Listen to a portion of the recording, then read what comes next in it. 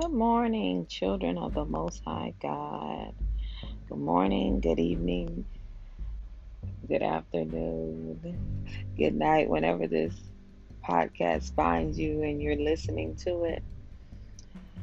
We thank God. We thank Him for this day or this evening. We thank Him that we are alive. We thank Him for all He's done, all He's doing, and all He has in His plan to do for His people. We thank Him that He is watching over us, guiding and protecting us. He has His angels watching over us, and they keep us in all our ways.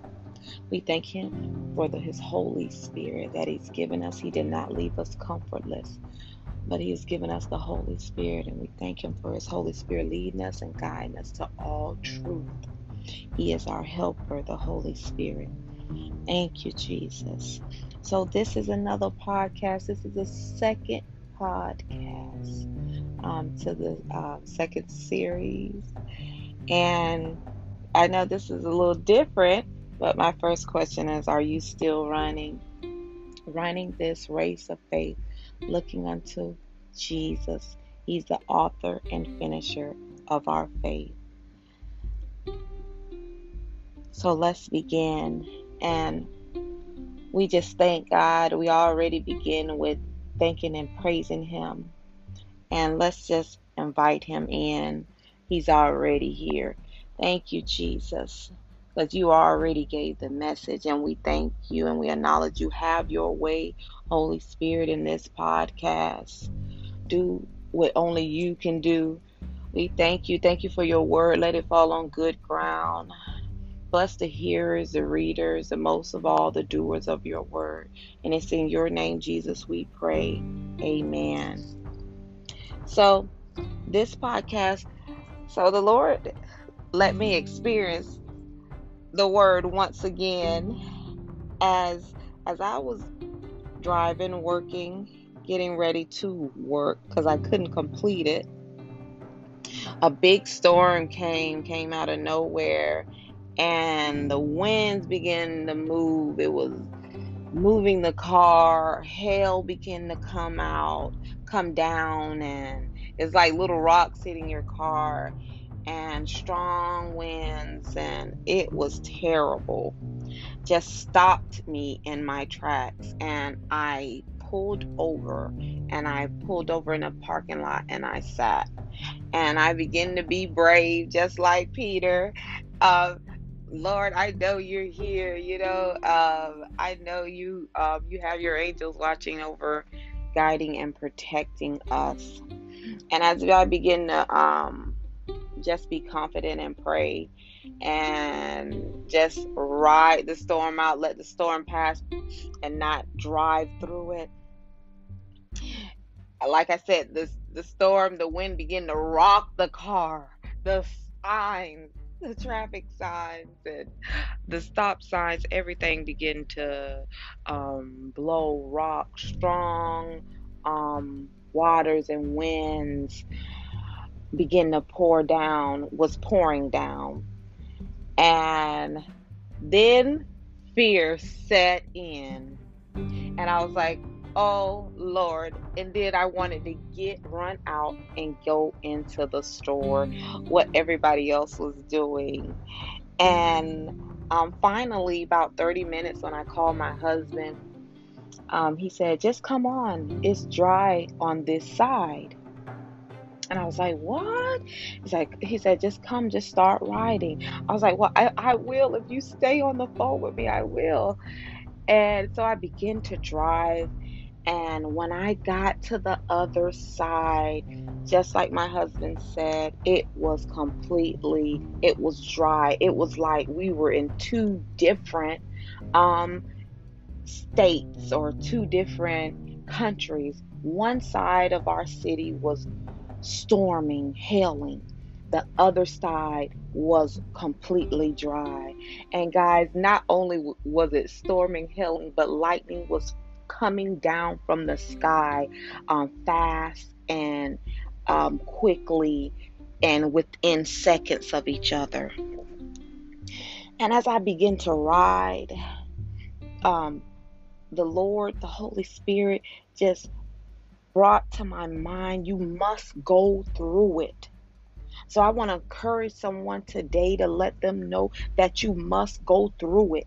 Just like Peter, and this is in Matthew 14:29 through 30. When Peter started walking on the water, first he asked Jesus, he said, "Did you let me come out and walk?" And he began to walk like I was in confidence. I was in confidence while I was in the storm. I was confident like he'll take me through this, blah blah blah. Then fear set in and I began to stop, and then I wanted to get out in the store to try to get to safety. I was sinking then. Same thing what happened to Peter, though, when he started walking on the water, when he saw the winds, he was afraid and he began to sink. And if you want to read the rest of the whole story, comes from Matthew 14 and starting about the 22nd verse. But he began to sink. And today, guys, I just want to encourage you, you must go through it. If you stay in the storm, even though Jesus is in the storm with you, but if you stay in the storm, you will start to sink. You will start to fall if you just remain in it. You must go through the storm. And when you get to the other side, that's where your blessing at. That's where it's done. That's where it's over at. That's where your healing is. That's where your deliverance is. You must go through it. Amen. To get to the other side. We don't want to stay stuck in this middle of the storm, stagnated, slowfulness, stopped in our tracks, delayed. No, we must move forward. We must go through it. Hallelujah. Thank you, Jesus, for encouraging your people that they must go through it. Even though they might feel afraid, they might think that, oh, I don't know if I'll make it. You will make it. If you have Jesus on your side, you will make it. All things work together for good for those who love the Lord and that are called according to his purpose. Amen. You might be going through a rough time in your life, but don't stay there. Don't stay there. Praise the Lord. Have the scripture for that particular situation. Stand on that word that the Lord gave you. Praise the Lord. Pray until something happens. And then some things, it comes by fasting and praying. Believe. Don't doubt. Believe. And you will see the change. You will come through it, but you have to go through it. You can't just stay there, or you'll sink, or you'll fall, or you'll stay in the mess and the rut, and you won't move. But God wants you to run this race of faith that's moving forward. You must continue moving forward. You must go through it. Amen. So no matter what you're going through right now, know that there's an expected end to that situation, and you must go through it. Hallelujah. Go through it. Amen. Don't stay in the storm. Go through it, because there's your peace that's on the other side. Hallelujah. There's your deliverance on the other side. Praise God. There's your victory on the other side. Hallelujah. Thank you, Jesus. So, guys, continue running this race looking unto Jesus. When Peter looked to Jesus, he didn't take his eyes off of Jesus. He continued walking on the water. Hallelujah. That was a miracle. And as long as you keep your eyes on Jesus, your miracle is there. There is your salvation. There is your deliverance. Hallelujah. There's your breakthrough. Glory. Hallelujah. There's your favor. There's your blessing. But the moment he took his eyes off of Jesus, he began to sink. The moment you take your eyes off the one that is able to do exceedingly, abundantly, above all that we can ask or think, according to the power that worketh within us, he's able. You're going to begin to sink. Because when the winds start going, when the problems and the situation, that's where the winds things represents your problems, your situations, when they begin to roar up at you, when things begin to start to happen in your life, don't get stuck there. Don't become afraid where to the point that it's making you doubt, and you're stuck and you won't move, and you take your eyes off of Jesus. Then you're going to begin to sink.